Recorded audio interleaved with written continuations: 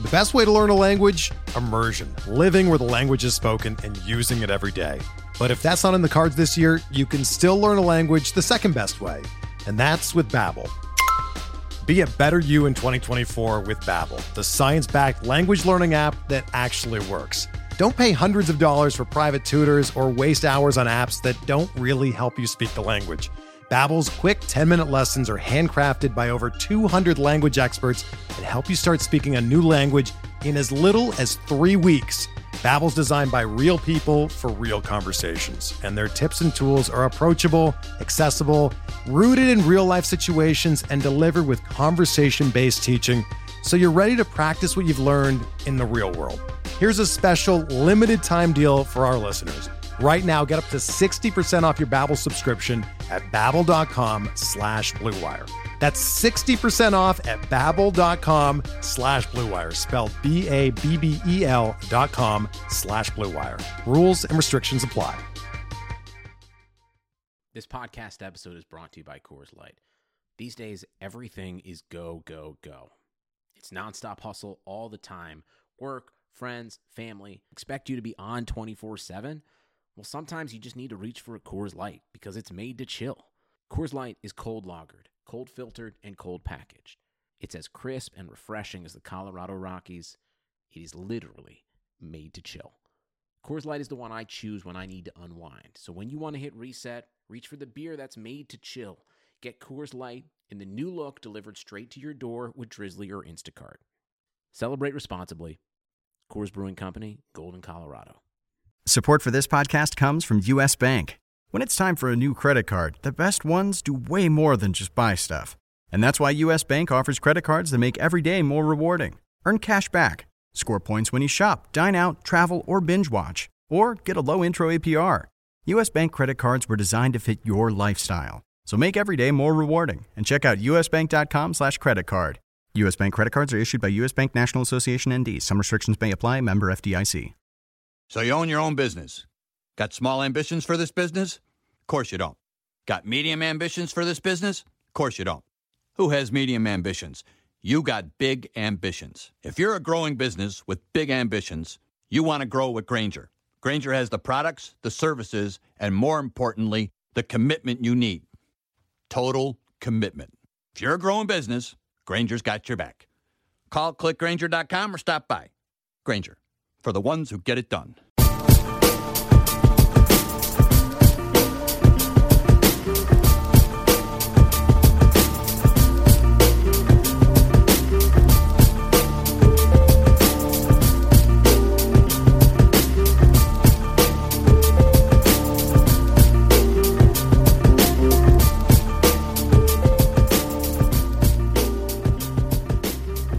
Welcome to the RotoWire Prospect Podcast. I'm Clay Link alongside lead prospect writer James Anderson. It's been a minute. Glad to be back with you. Back from Arizona, down there to see some Arizona Fall League action. Of course, attend First Pitch Arizona. Shout out to all the guys at Baseball HQ for another great weekend. James, it was good to get eyes on guys again, but our window to see guys was a little limited due to the rain out Thursday night. That was unfortunate. Yeah, that sucked. We would have. I don't even know necessarily who we missed. I mean, there were a lot of Brewers guys slated to play in that game, but I mean, I've already seen Isan Diaz a couple times. We ended up seeing Brett Phillips and Jacob Nottingham later on that weekend. So just would have been nice to kind of do the typical pregame hangout with all the guys there and get an extra set of eyes on those guys. But I mean, everything worked out pretty well. We got a couple good games on Friday, and then the Fall Stars game on Saturday. Yeah, and it did work out well because the game, especially Friday night. The Friday afternoon game was good and all. It was a typical, more so of a typical meaningless fall baseball game. Next day, though, a lot of good prospects. That night, a lot of good prospects, especially on one side of the diamond there. Getting guys on Eloy Jimenez who didn't play. Then in the Fall Stars, he did, but he didn't start the Fall Stars game. So it's good to see him get several at-bats in this one. We saw him, of course, in South Bend earlier this year. Heck of a prospect. One of the scouts we talked to wasn't really all in on him. A little bit of slow action, he said. But, I mean, when we saw him, he roped a couple doubles and looked like he's going to be an impact hitter at the Major League level. Yeah, I'm all in on Eloy Jimenez being a stud hitter. I mean, he's really got it all in terms of being able to take the ball to all fields. Has developing power, but it's not like he was the best hitter in the Midwest League, and he only hit 11, 12 homers or something like that, 14 maybe. So I mean that he can make a huge impact on the game without hitting the ball over the fence, just because he makes extremely loud contact. He's in that kind of Giancarlo Stanton range in terms of some of the exit velocities. Now, some of those have come on balls that are on the ground, which it should be noted. I mean, I think the one that drew all the praise and stuff on Twitter was on a grounder to third. But, if he can kind of learn to get a bit more regular loft on the ball, he has the physical tools and the strength to develop some 30, 35 homer power. Seems kind of a lock to end up in right field at some point for the Cubs in 2 or 3 years with Kyle Schwarber kind of confined to left field. Just top 6 prospect for me. I have him ranked number 6 right now. He was the best fantasy prospect in the fall league, and I think you can make a case that he was the best overall prospect there as well. Yeah, and I guess the other guy in that conversation, a lot of people pegging as the best real-life prospect there, Gleyber Torres. I think it's interesting, these two guys, because, unlike Gleyber, Eloy didn't really hit the ground running. The bat has taken some time to develop. What is the approach like? Because he didn't walk at a high clip. How much further does he have to go to improve that approach? Yeah, I don't care about that at all. He was the best hitter in the league. It's kind of hard to get a guy to walk if he's hitting 329 and just roping everything he sees. He'll have to figure that out, I guess, as he moves up the ladder. But Cubs have a really good developmental staff, and he's shown the ability to kind of make adjustments back when he was in rookie ball. So I just don't care about that at all. Cody Bellinger, Dodgers prospect, we got to see in the fall league, and really seemed like he was selling out for power. He did run into one, which was good to see, but he was really hacking, even kind of fell out of the batter's box a couple times. But a lot of power in that bat. Really good to see. An athletic kid. Some were talking that he may have to play the outfield because there's not really a spot for him this season, especially. But overall, the package with Bellinger is very enticing. Not a guy you were really high on coming into the year, I know. But what has swayed you with Bellinger? He's made more contact than I anticipated. Kind of coming into the year, I thought he might be the guy that hits like 250 and hits maybe 25 homers. Now I kind of see more batting average there, especially if you project 2 or 3 years down the road. His whole approach really kind of reminded me a lot of Anthony Rizzo. And the ending up on one knee, on some swings that really reminded me of Rizzo, crowding the plate the way Rizzo does. He was actually crowding the plate, and he was extremely far back in the box to the point that he was maybe out of the box, and really kind of trying to bait pitchers into throwing the ball inside to him so that he could yank it out to the pull side. I think this is a top 20 prospect just based on the power, and just because a guy can look bad on some swings and misses, doesn't necessarily mean that they are destined to struggle to hit for average. I mean, all it means is that they're expecting a certain pitch and selling out. Expecting that pitch to be there. I mean, I think you look at what he was able to do as a 20-year-old at Double-A. That kind of it's a manageable K rate. I mean, it's not the best thing in the world, but I think for a 20-year-old to be able to pull it off suggests to me that if you forecast 3 years down the road, he'll be striking out at 25, 20% clip, something like that, which is extremely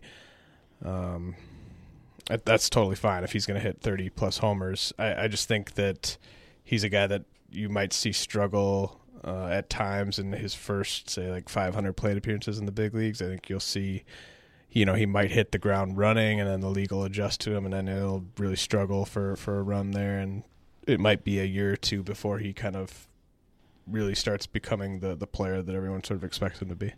Bellinger up to number 16 on your prospect rankings, leaping organizational mate Alex Verdugo, who we didn't get to see.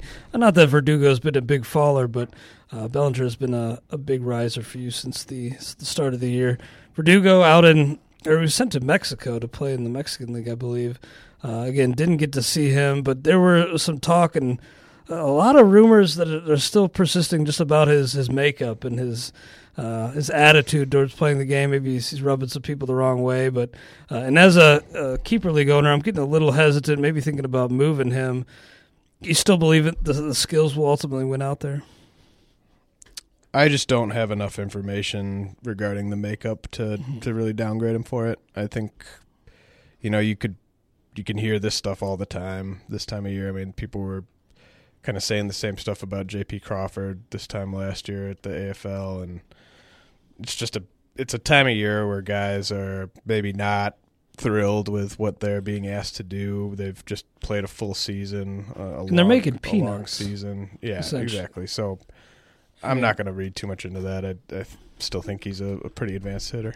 Yeah, I'd find it hard not to be pissed off generally if I was a player in the minor leagues, just given the wages and the travel. It's a hard life until you get on that 40-man. But let's continue on with your latest Farm Futures piece. Again, check out James's work. You can go back and check out the backlog of Farm Futures. Go to wire.com/radio for a free 10-day trial. Gleyber Torres, again, one of the top prospects, arguably the top real-life prospect in the fall league. You also like him a hell of a lot for fantasy this year. Maybe not this year, but long-term anyway. A guy that's, you say here, slightly thicker than you might expect at 6'1", 19-year-old. He does just have the look of a guy who's got the poise and the maturity to be a star major leaguer. When do you expect to see Torres? 2018, maybe mid-2018. I don't really see any reason why he would be up this year. Probably going to start the year at Double-A, but he'll be, I don't even know. Does he turn 19 before the start of the season? Or does he turn 20? I'm not sure. It'll be kind of a young 20 if he is 20. It's going to be impressive if he just kind of holds his own at Double-A this year. I'm not fully expecting him to really dominate there and push a promotion to AAA until maybe the very end of the year. So, they have Didi Gregorius. There's no real reason to kind of rush him to the show. I think it's best to kind of keep developing him. Mm-hmm. It's kind of interesting with him. I think everyone kind of knows that there's the potential for 12 to 15 homers, 15 to 20 steals over a full season.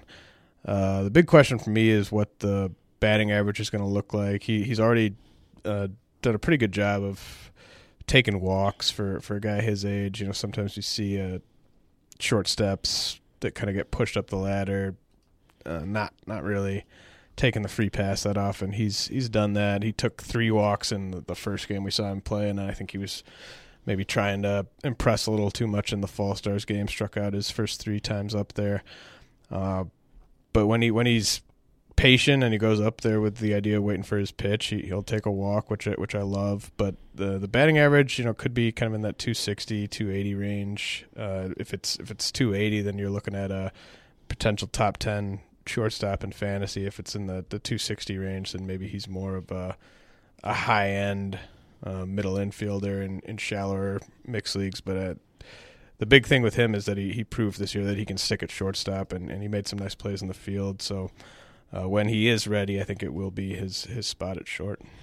Yeah, Jim Callis of MLB.com said 280, 15, 15. Those kind of seasons may be selling Torres short in terms of expectations. I think this is a guy I really want to get some shares of. But at the same time, with the shortstop position now looking as it does, things have changed in regard to shortstops. More plentiful in terms of quality options there. Is that affecting, kind of scarcity in the minors in terms of how you, if you put a premium on shortstops, or do you still do that just because they are generally the best athletes? I still value them a bit more than most positions, maybe any other position, just because, like you said, they are premium athletes. If you can play shortstop, you can pretty much play anywhere else if you need to move off. And if you're a good defensive shortstop, that means you know that they're going to be given an extremely long leash to really show that they can hit. If you're like a corner outfielder, like a left fielder, first baseman, and you say struggle in your first 400, 500 plate appearances in the big leagues, you might not get another shot at being an everyday player, depending on what organization you're in. But if you're providing plus defense at shortstop, then, I mean, look at a guy like Gadeni Hechavarria. Like, he's been playing excellent defense at shortstop for a few years now. The bat hasn't really come around, but he's still playing every day just because of what he brings with his glove. I think that's nice to have as at least a, you know he's going to be getting you the runs, the counting stats to at least be serviceable in deeper leagues, even if the bat takes a while to come around. Yeah, plus I think some of the guys that have exploded onto the scene in recent years, these young guys that have made, especially the top end at shortstop, the top tier, the first tier, second tier, those kind of guys who might be moving off third base in coming seasons. So there's still going to be room for these guys in the top 10 at the position, I'd certainly imagine. Moving on, Michael Kopech. This was a guy that I came away having an impression that Kopech, again, in the Red Sox organization, was one of the standouts in terms of the scouts, and a lot of guys kind of starting to fall in love with him. He does look, he drew some Syndergaard comps, and he does kind of have that look out there, of course, not only with the hair, but with the power fastball, which reports had him up at 105 at a certain point this year. It didn't look as good as Brett Honeywell in the Fall Stars game, but there's still an enticing array of pitches here and stuff. I like him a lot, but how high are you willing to push him in your rankings? I have him at 32. It's a good spot. I mean, is the Syndergaard thing a little overblown, or do you think that's fair? No, I think that comp makes sense. I mean, baby Syndergaard. I don't want to ever comp a guy straight up to Syndergaard, but that's kind of a, for a guy at high A who's 20, I think he is exactly what you'd expect out of a guy that was drawing Syndergaard comps. I think you're talking about a guy with a slider in the high 80s, low 90s, can park his fastball at 98, 99, can drop it down to 95, 96 to get a little bit better command on the pitch. The changeup, I think, has flashed above average at times. That, to me, is going to be a big thing for whether or not he makes it as a starter or reliever. Just kind of speaks to his floor as a top 5, top 3 closer in baseball if he doesn't end up as a starter, that I have him ranked in the top 40, and I think there's like a 20-30% chance he doesn't even stick as a starter. So, I mean, that just kind of shows you what you got there. If it doesn't work out, he'll be a dominant reliever. I like him more than Honeywell. I think there's number 1, number 2 starter upside there, whereas Honeywell to me is more of a number 3. Yeah, again, the fastball is really impressive. Some word that the slider and changeup can both be plus when he wants to throw them. Which of those two secondary offerings is the biggest concern with Kopech? The changeup, but I mean that it's better than there's a lot of guys in the minors that have a dominant fastball, breaking ball, like Francis Martes, who we're going to talk about in a bit.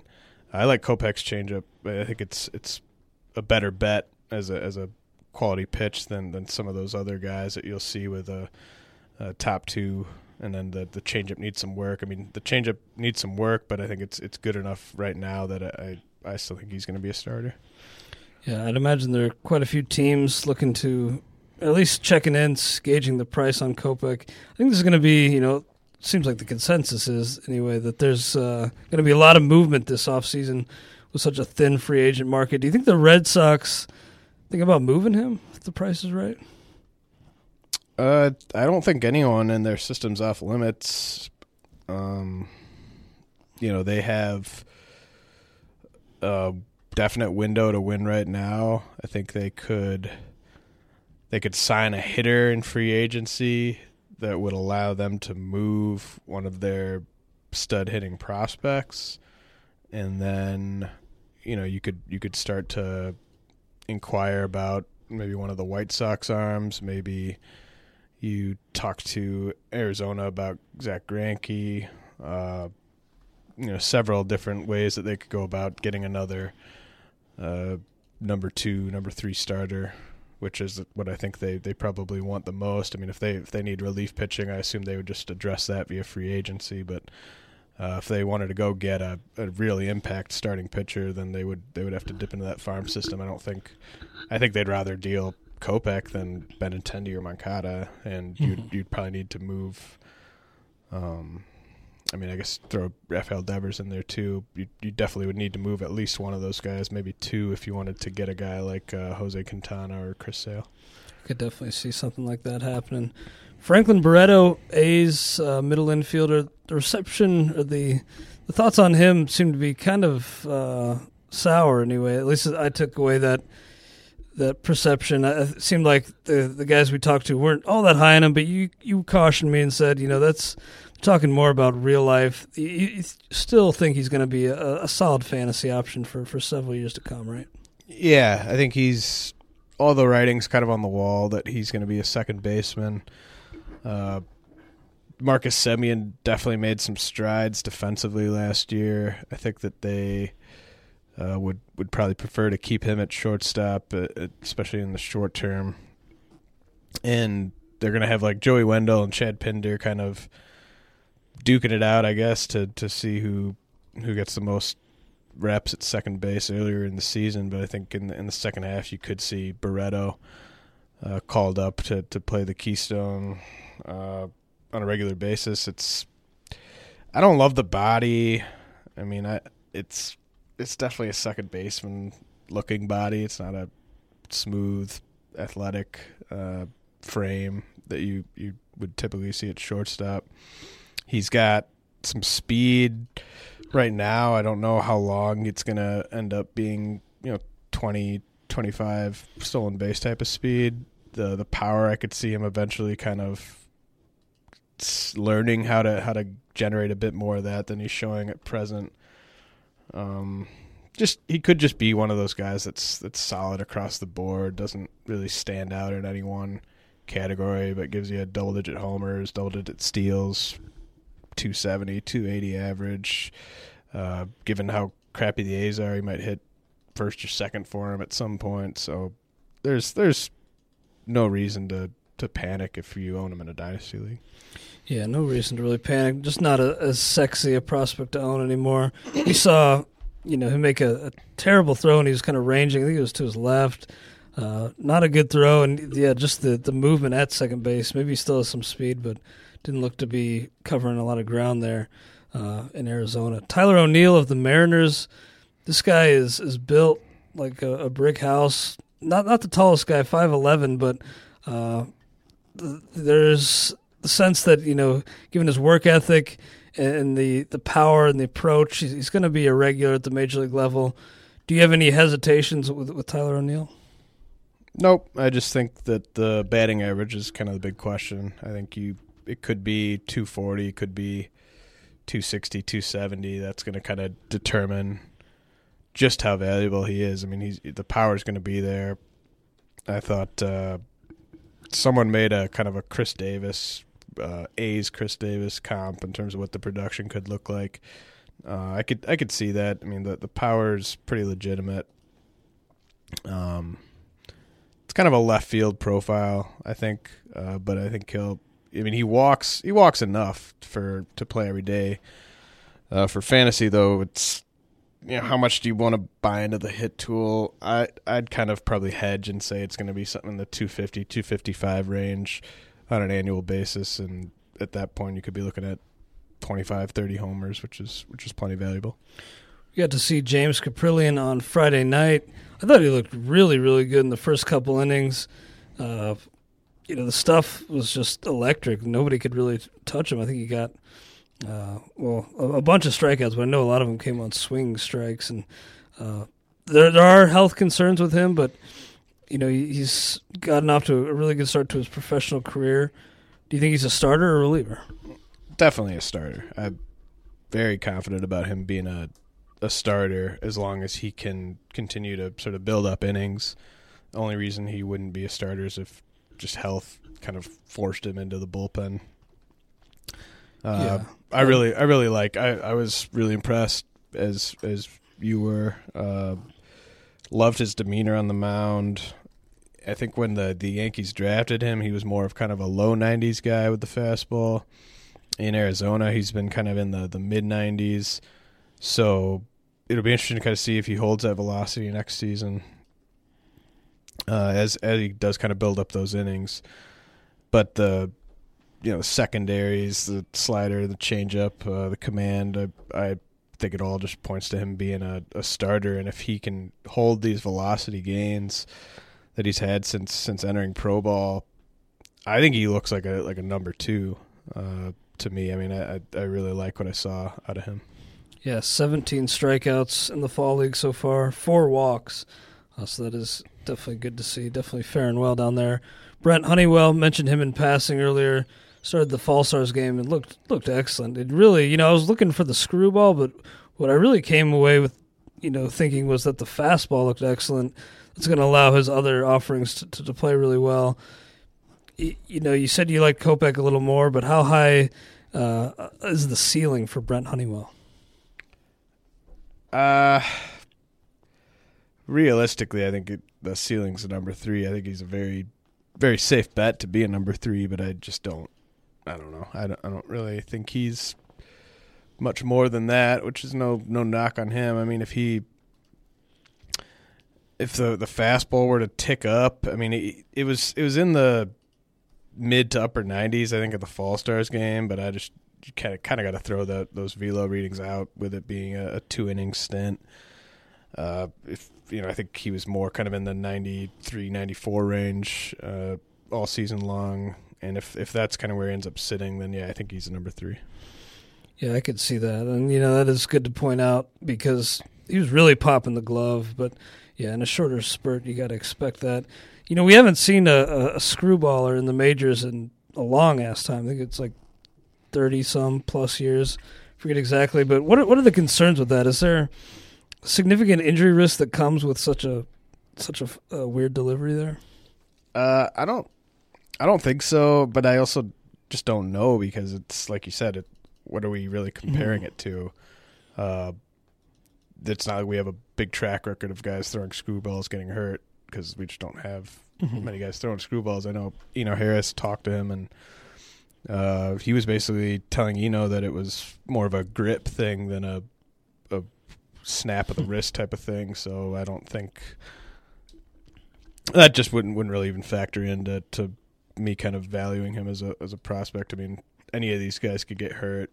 Caprillion to me is more of a injury risk than Honeywell. He doesn't throw a screwball. Kopech's probably more of an injury risk to me than Honeywell just because of the velocity, so I wouldn't factor that in. Bradley Zimmer, we got to see him hit a opposite field homer. It was crushed. That was the loudest ball off the bat I'd heard all weekend, and probably in a long-ass time live. We're sitting 5 rows back. Really impressive, loud contact, but ton of swing and miss in his game, 171 strikeouts in 130 games.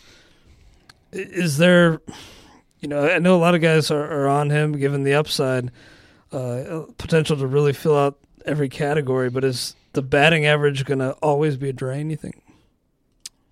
Yeah, I mean, what was the average batting average last year? Like 255, something like that? 255 at AA, 242 at AAA. No, I mean, like, what was the major league average? For batting average, that's a good question. I think it was like 255, something like that. I think he's a 240, 250 guy, so he's not going to be an asset in that category.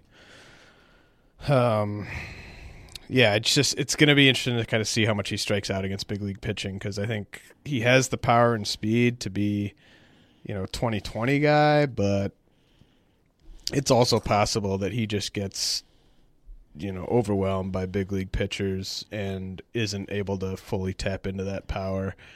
He draws a ton of walks, which is going to help him stay on the field. He can play all three outfield spots. He's got the look. I'll say that. I mean, he looks. You see him swing the bat and play the game. He looks like a major leaguer. Yeah, I didn't love the swing. I thought there was just a lot of moving parts there, which is not surprising given how tall he is, and that's part of the reasons why he's been striking out so much. I have him ranked 54th right now on the top 200, which I think properly kind of factors in the risk and the reward there. Francis Martes of the Astros got knocked around a little bit during his appearance in the Fall Stars game. Fastball looked a little flat. Are you leaning reliever after what we saw, or did your opinion not really change on Martes? I was leaning reliever before we went down there, and that didn't really change.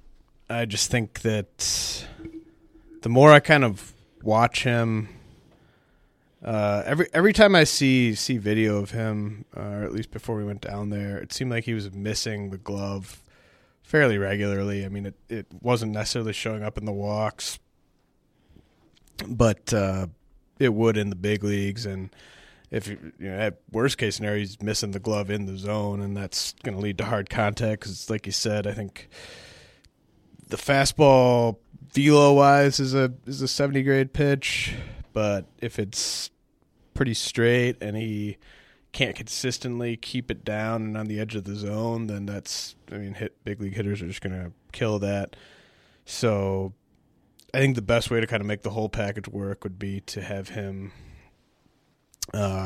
be used in 1 and 2 inning stretches where he could just really pound that fastball, maybe even get it up to 98, 99 with regularity, and then use that hammer curveball to get strikeouts.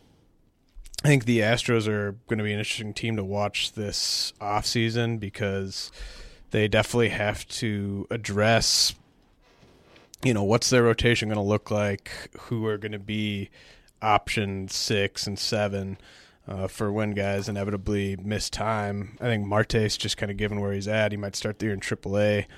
He's kind of an obvious guy where, if they enter the year without a ton of depth, people are going to say, well, if they need some help, he's a guy they could call on. I think it'd be interesting, I guess, to kind of see what he would do, but I think it could be kind of a disaster if they rushed him and asked him to join the rotation, especially like early or mid-season next year. I think he would be ready, though, almost right away to help out of the bullpen. So it's how do they want to develop him? Do they want to just really kind of try as hard as they can to turn him into a starter? In that case, I don't know when he becomes useful for fantasy purposes. It might not be for a couple of years, but if they were to kind of fast-track him to the bullpen, I think he could be one of the better relievers in that bullpen and could end up being not an Andrew Miller quality guy, but still a guy that you would own in deeper leagues just for the ratios and the strikeouts. Martes is a guy took an Art Staff Keeper League 2 auction for $1, held him throughout the entire year. Thinking now I'm just going to throw him back. It's kind of a waste of a roster spot over the course of the entire season. That's fun. But we'll move on. Willie Calhoun, Dodgers second baseman. Man, you look at this guy and you really don't see a ball player. Looks like just a normal guy you'd grab off the street and throw him in a uniform. Not even. Like he's got a worse body than I would expect to find on the street. Yeah. He looks like me if I put a Dodger, just a uniform, just plump and short. It's just not a big league body. I mean, that's the way it is. And but hey, he had a hell of a Fall Stars game. It's not even a DH body, because of how short he is. Like, you just don't even you would never see him and expect him to be playing professional baseball, let alone big league baseball. But he's got really crazy raw power to the pull side against righties. So it just kind of becomes, how do the Dodgers get him on the field? I don't see him playing against lefties because no matter where he plays, the defense is going to be below average. So you're not going to put him out there when he doesn't have the platoon advantage. So then you're talking about a platoon second baseman. That's what you want. Like in real life and fantasy. I compared him with DVR and I were comparing him to like a Scooter Gennett with pop. That might even be selling Gennett's defense at second base a little short, even though he is below average there. He might still be a tad better than Calhoun. He's 22. Once that metabolism starts dying down, let me tell you from experience, Willie. Yeah, it's not going to be good for your baseball career. It's just such a weird guy to have because I wonder, like what's the trade market even like for him? Because, I mean, there's no way you're going to get a scout to go in there and look at him and not have the body kind of define the report. The power is going to be mentioned as well, but it's just going to be like, hey, bat speed. He can ambush a fastball, but he's fat. Hey, he's got a ton of this pull power and he's fat, and that's what the report's going to read like. So I just don't think there's going to be a ton they could really get for him on the trade market. So if he can just find a way to turn himself in, Johnny Peralta turned himself into a pretty decent defensive shortstop for a while. If Calhoun can just somehow be just below average at second base, then I think the bat probably justifies starting him against righties. But I moved him out of my top 100. He's still a top 200 guy for me, but he's definitely in that box of guys where the defense does kind of affect the fantasy value. Yeah, I hear you. I mean, those body shaming scouts, but look, it's part of the game, and it's understandable because aside from Peralta, how many success stories really are there? Even Prince Fielder, who was first base DH, that was a short career. I kind of mentioned Dan Uggla in the article. Dan Uggla has quicker and more range than Willie Calhoun. Calhoun, yeah, I mean it's going to be tough. I think he's a fun guy to watch out there. I'd love to see him play. At like the local independent league ball or something like that. Sure. Go see him and hang out with him or something like that. I don't know if he's a big league caliber defender at any position. Yeah, if it doesn't work out, Willie, you can come hang with us here in Madison. I'm sure you'll take us up on that. Just wanted to mention, too, because you mentioned your top 200. You are expanding, for our listeners who don't know, you are expanding that to 400 players, correct? Yeah, that should be live probably, I think as soon as kind of right around where the magazine's going to printers will be kind of when late January-ish. Well, maybe before then. Once I've kind of written all the notes and edited all the notes that I need to edit in terms of the prospects, then I'll post the top 400, and then I'll also be taking the team top 10s and turning those into team top 20s. So be more lists for all you guys out there. I don't know necessarily how many people are going to use a top 400, but if you are, then you're my kind of person. So hopefully those are of some help to people when those go live. My kind of guy. Well, I'm looking forward to that. Also looking forward to the outlooks. Lists are great and all. Everybody loves a good list, but reading the player blurbs from you and some of our other prospect guys, Jesse Siegel, some others, looking forward to that because that's really where we get into the meat and potatoes of the skill set and then the projected role for 2017. But Michael Geddes of the Padres. Didn't seem like many people were on him, but can you make a case for this guy in dynasty leagues? The case is just that at a certain point, if you're in a deep enough dynasty league, a guy with his tools that is possibly going to start the year at AA needs to be rostered. It's pretty unlikely that he's ever going to be a everyday player or that he's ever going to hit enough to actualize those tools in games, but just the power speed combination, it could, if he were to hit just like 250, then you could be talking about 20 homers, 30 steals. So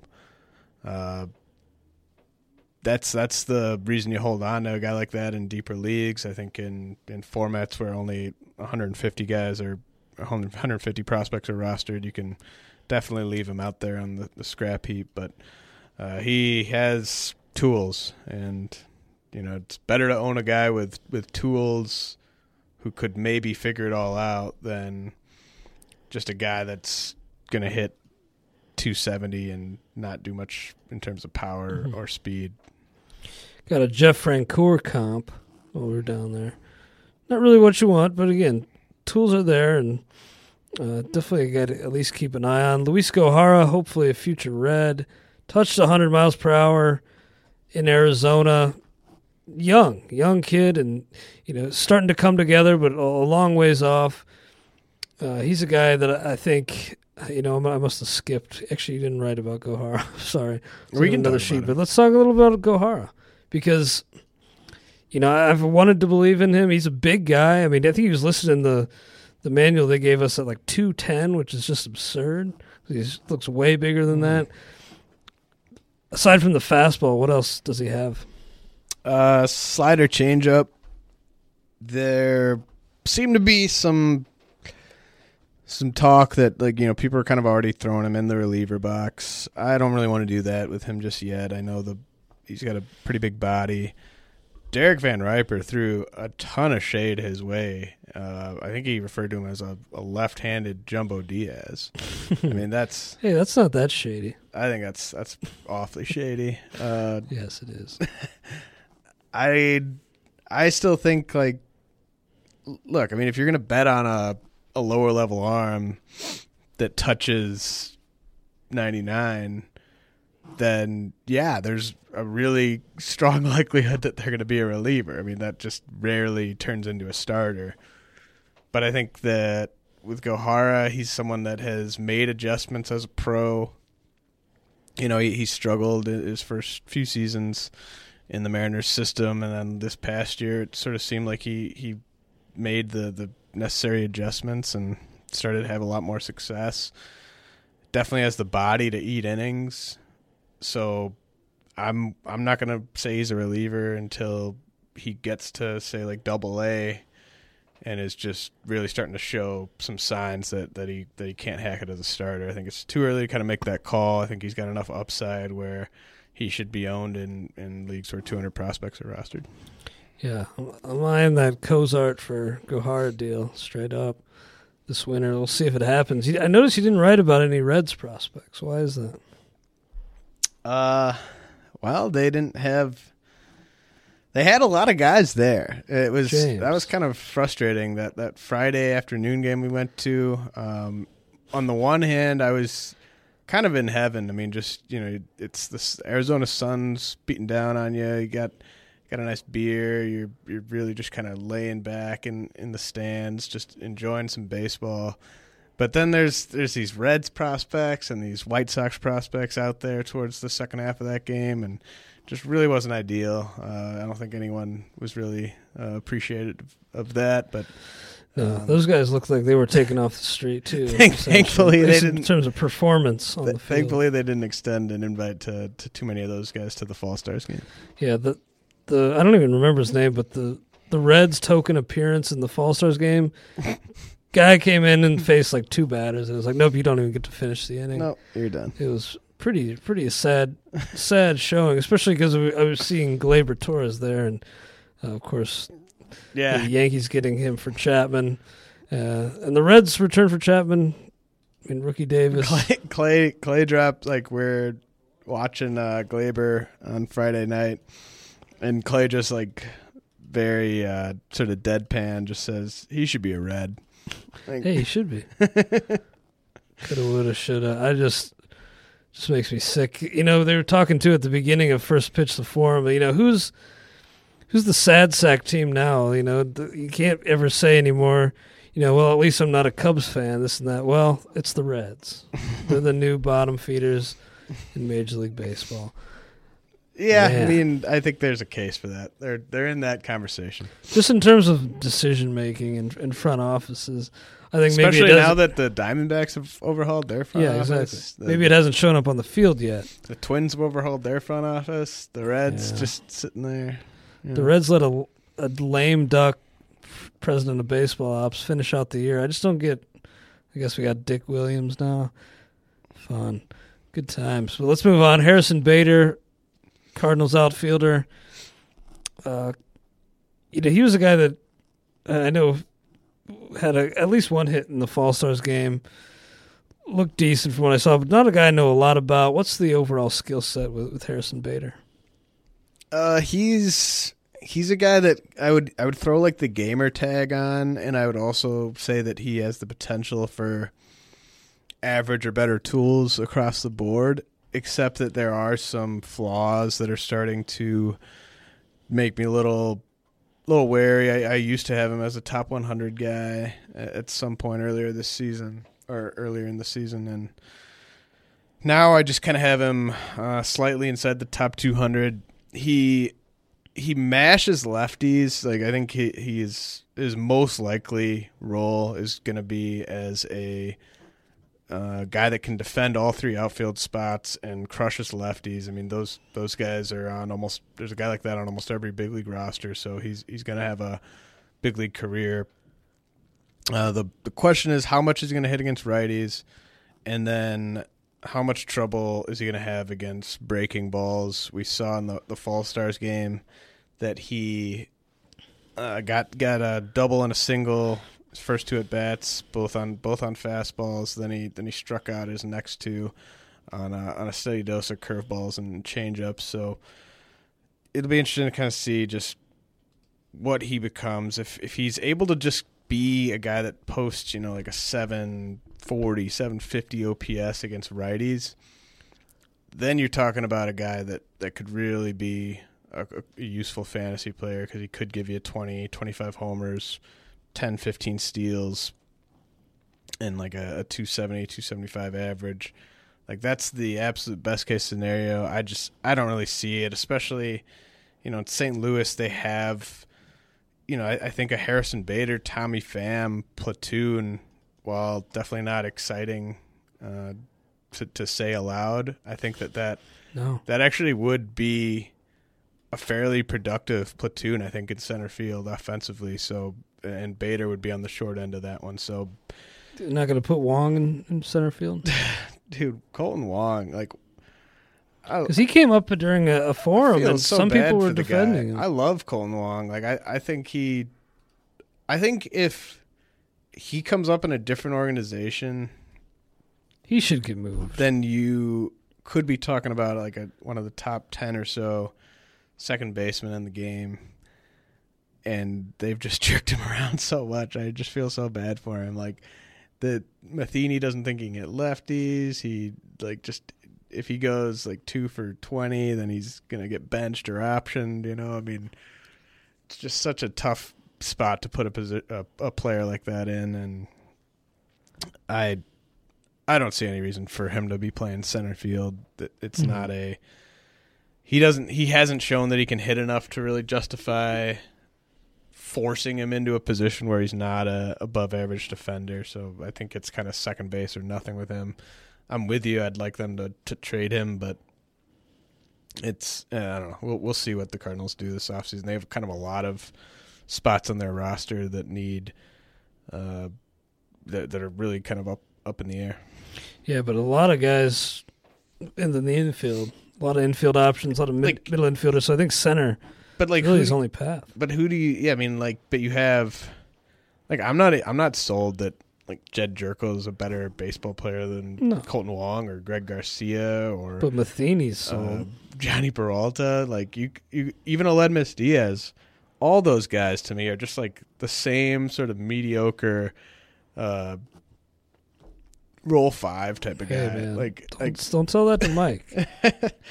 It's going to be interesting to see what happens. I mean, luckily they extended him, so yeah. Of course, he will have that eligibility long, but as we said, the crop of talent in the middle infield is so much greater than it has been in recent years. I think he's going to be pushed down outside of the 350 for a lot of guys. I know I had him outside of mine when we submitted it. That's another thing, roundtable rankings. For subscribers, check those out. Myself, Tim Heaney, DVR, I'm trying to think, Todd Zola, Jeff Erickson, all submitting our 350s. Those are put into a composite ranking you can use for an early drafter. But moving on, Garrett Stubbs, we saw Friday afternoon. You pointed him out. You said this is a guy to keep an eye on. I thought, wow, this guy's a catcher.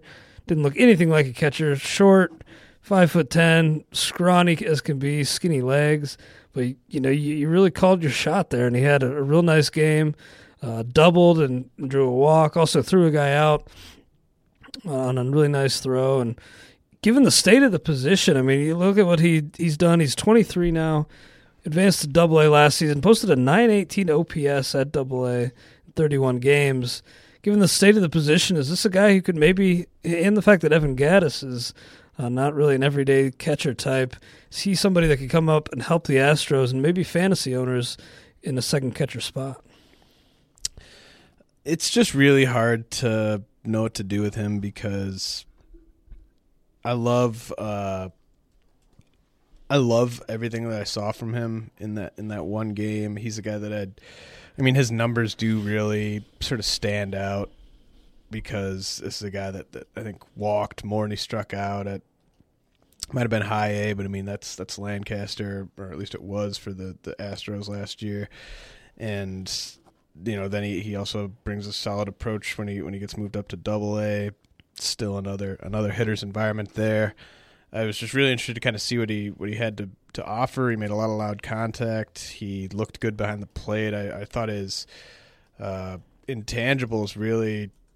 I liked what I saw. He was joking around with one of the third base coaches during a pitching change, and just kind of one of those guys that it seemed like players on both teams and managers were all kind of seeking him out to chat up, and he was he introduced himself to the umpire and was having a talk with him before the game. Like, it just seemed like a guy that really fits the mold of like the intangibles you look for in a catcher. But that body, I don't know what to do with a guy that is 5'10", and he's athletic. I like the way he moves, but I mean he's a slight 5'10". That's just you rarely see that at catcher. I think given where the Astros are at the position, like you said, they're not going to move him off catcher anytime soon. And I'm guessing they like him. Like I think that there's probably people in that organization that do view him as their catcher of the future, but it'd be interesting to just kind of see how long of a leash he gets, just given the fact that he doesn't fit into that prototypical catcher's box. I think he's someone to keep an eye on, though. I have him ranked as the number 200 prospect in baseball. Squeezed him in there just because nice. I'm a pretty big fan at this point. And like you said, it's such a terrible time to be looking for production at the catcher position in fantasy. If he just hits 280, 285, 8-10 homers, something like that, that's going to be pretty useful in all formats. Yeah, I was talking to Chris Blessing of Baseball HQ, and he said, you think that the state of the catcher position is at the major league level is bad. It's probably on a whole, even worse in the minors right now. So I think you really got to put a premium on the top catchers this year, and even on catchers in the minor leagues if you're in a dynasty keeper league. Francisco Mejia is a guy that I think if he's available in your league, you might have to think about taking him. even in the auction. What do you think of that? Well, yeah, I actually ended up moving him down our ranks quite a few spots today just because I heard from a scout in the AFL that his defense is just not good, which is Really? the first time I'd heard that. And then he's a guy like with Stubbs, like if he sticks behind the plate, like Mejia actually does look like a catcher, so I wasn't worried about any of the body issues I am with Stubbs. But he doesn't really have the tools, power or speed wise, to be all that appealing if he's not catching. And so the fact that he hasn't been great defensively, especially with framing, is a little worrisome. It makes you wonder whether, even when he is big league ready, whether he'll be catching more than 2 or 3 times a week. So I dropped him down a little bit. I still have him in the top 100, but catcher definitely one of those positions where defense is extremely important for the Dynasty League ranking of a guy. Zach Collins is another guy. He's in the AFL. We didn't get to see him, but if I knew for a fact that he'd be able to stick behind the plate and catch 5 or 6 games a week, he'd be a top 50, maybe even higher than that on the top 200 right now. But there's plenty of questions about whether he'll stick behind the plate too. So I have him down at 77. Francisco Mejia at 80. And then we're going to talk about Jacob Nottingham. I gave him a big fall down the list after talking with some people at the AFL. Yeah, that's interesting because we can jump to him because when you take a look at him, he's another guy that, I mean, you can't get this intel everywhere, but you take a look at the guy and he just looks like a heck of a ball player. I mean, he's huge, but of course that doesn't really help you if you're trying to stick behind the plate. Ball blocking is a big concern. There's just a lot of questions with him, but I think he's a player that I'm still intrigued by, but is he going to hit enough and for enough power to stick at first base for what seems like, in 2 to 3 years at least, an inevitable move? Right, so I moved him down, let's see. I moved him down to 165 on the top 200, and I have him ranked there as a first baseman. Like, I'm not even one scout told us that he has basically no shot of sticking behind the plate. So if you're hearing that about a guy at AA who definitely looks like it, like physically looks like it might be a stretch to picture him there, then I think you can just go ahead and confidently write him off ever being a big league catcher.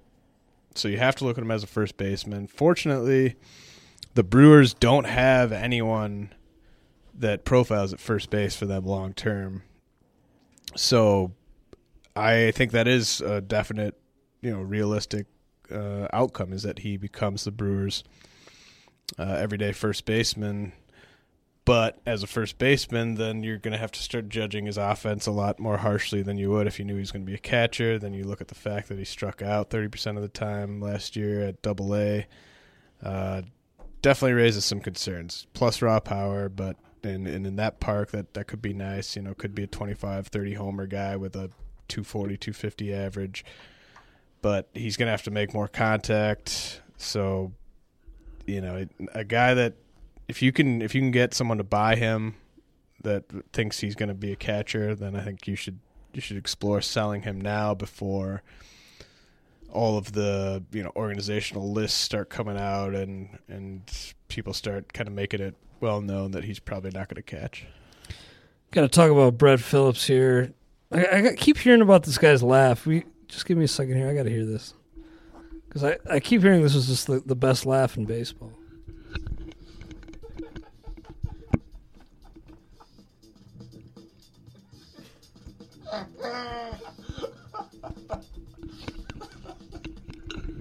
Okay, I just had to hear that. That's just him just like squealing or doing something. Mm-hmm.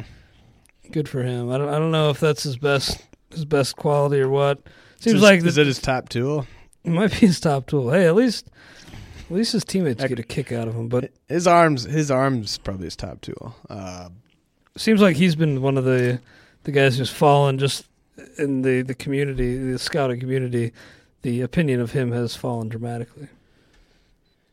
Yeah, I haven't really liked anything I've seen from him since he came over to the Brewers in that trade. This is another big kind of PSA that you should not overreact to a Astros prospect doing a bunch of damage at Lancaster, even Corpus Christi. The Rockies now, their high A is going to be Lancaster, so keep that in mind. You know, if Brendan Rodgers or Brian Mundell or Sam Hilliard go to Lancaster next year and just really, really rake, pump the brakes there. That's kind of where Brett Phillips sort of really made his name as a prospect, was by raking it at high A for the Astros. And ever since coming over to the Brewers, he's been swinging and missing a ton. The bat looked slow in the AFL. Guys were sending 94, 95 mile an hour fastballs by him. He wasn't able to catch up. That kind of helps explain some of those contact issues he's showing. Has a big arm in right field and is fast enough to be a plus defender out there. But I don't know how you could make an argument at this point that he's going to hit enough to really profile in right. He's got some speed.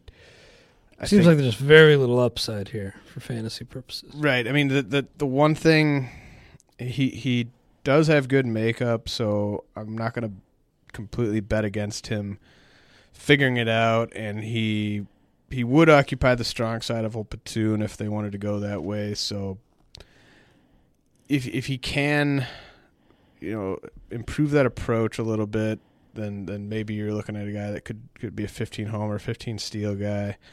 But like I said, I think the bat's too slow, I think, to make those adjustments. So this is a guy that I moved off the top 200 this offseason, and while I'm definitely telling you to sell, I would probably wait to sell until he's had a few homestands in Colorado Springs this upcoming season. Definitely within reason to think that he could get off to a really hot start just based on the ballparks he's going to be playing in at Colorado Springs and the rest of the PCL. So that's when I'd maybe try to sell if you're in a really deep dynasty league. But if you're in a league where it's 150 prospects that are rostered, then there's probably no reason to hold on to him any longer. Finally, last guy you wrote about, David Paulino. Just a big guy, a lot of legs, and somebody that I don't look at him and I think this guy looks like a starter at all. I just don't see the build for it, even though he is tall.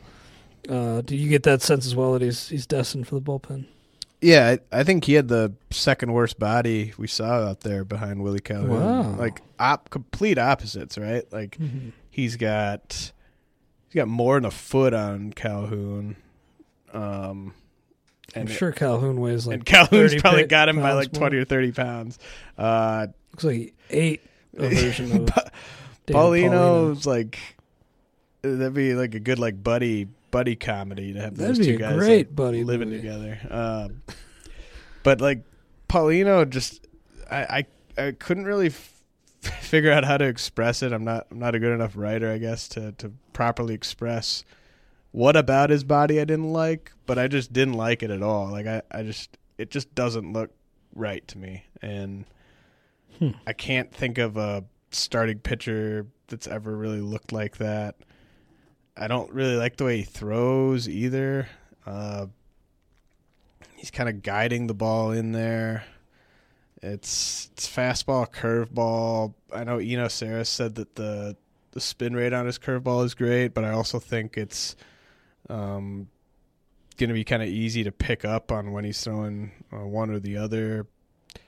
Just I don't like it at all. I think the Astros might give him some starts over Martes next year, just because I think Martes is like the prized arm that you want to make sure you handle properly. With Paulino, you're just kind of like, well, let's just throw him a few starts, see what he does. If not, then we move him to the bullpen.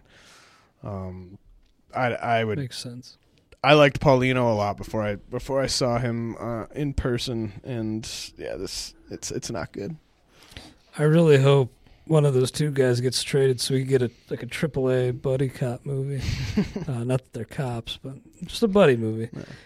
James, we appreciate the insight as always. Any other quick hitters? Anybody else that tickled your fancy down there or didn't? Yeah, not really. I mean, I think there's a ton of guys I didn't write about who basically just didn't, in my opinion, hasn't changed on them at all, or we didn't really see enough of them to kind of warrant it. But if you have any questions, feel free to hit me up on Twitter or leave something in the comments section. And again, check out the updated top 200 prospect rankings, rotowire.com/pod for a free 10-day trial. Thanks, guys. Don't know when we'll be back. It's going to be here and there sporadically through the off season, but we'll be in touch. Talk to you again soon.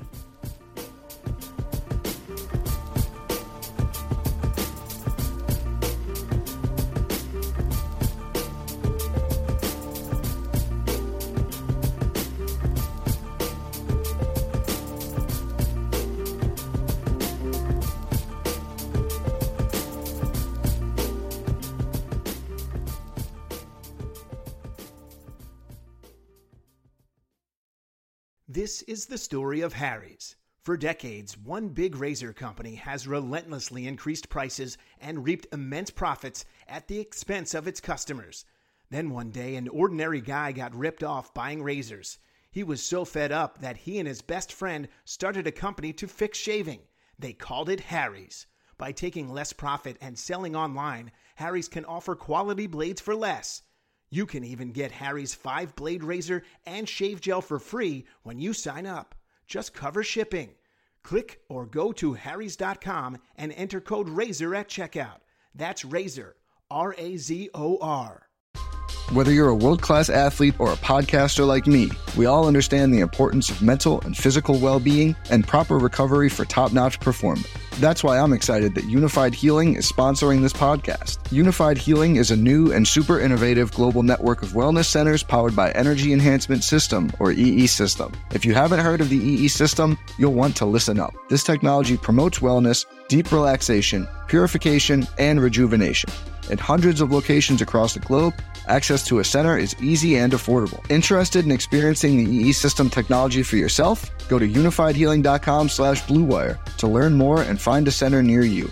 That's unifydhealing.com/bluewire. No material or testimonials on the Unified Healing website are intended to be viewed as medical advice or a substitute for professional medical advice, diagnosis, or treatment. Always seek the advice of your physician or other qualified healthcare provider with any questions you may have regarding a medical condition or treatment and before undertaking a new healthcare regimen, including EE System.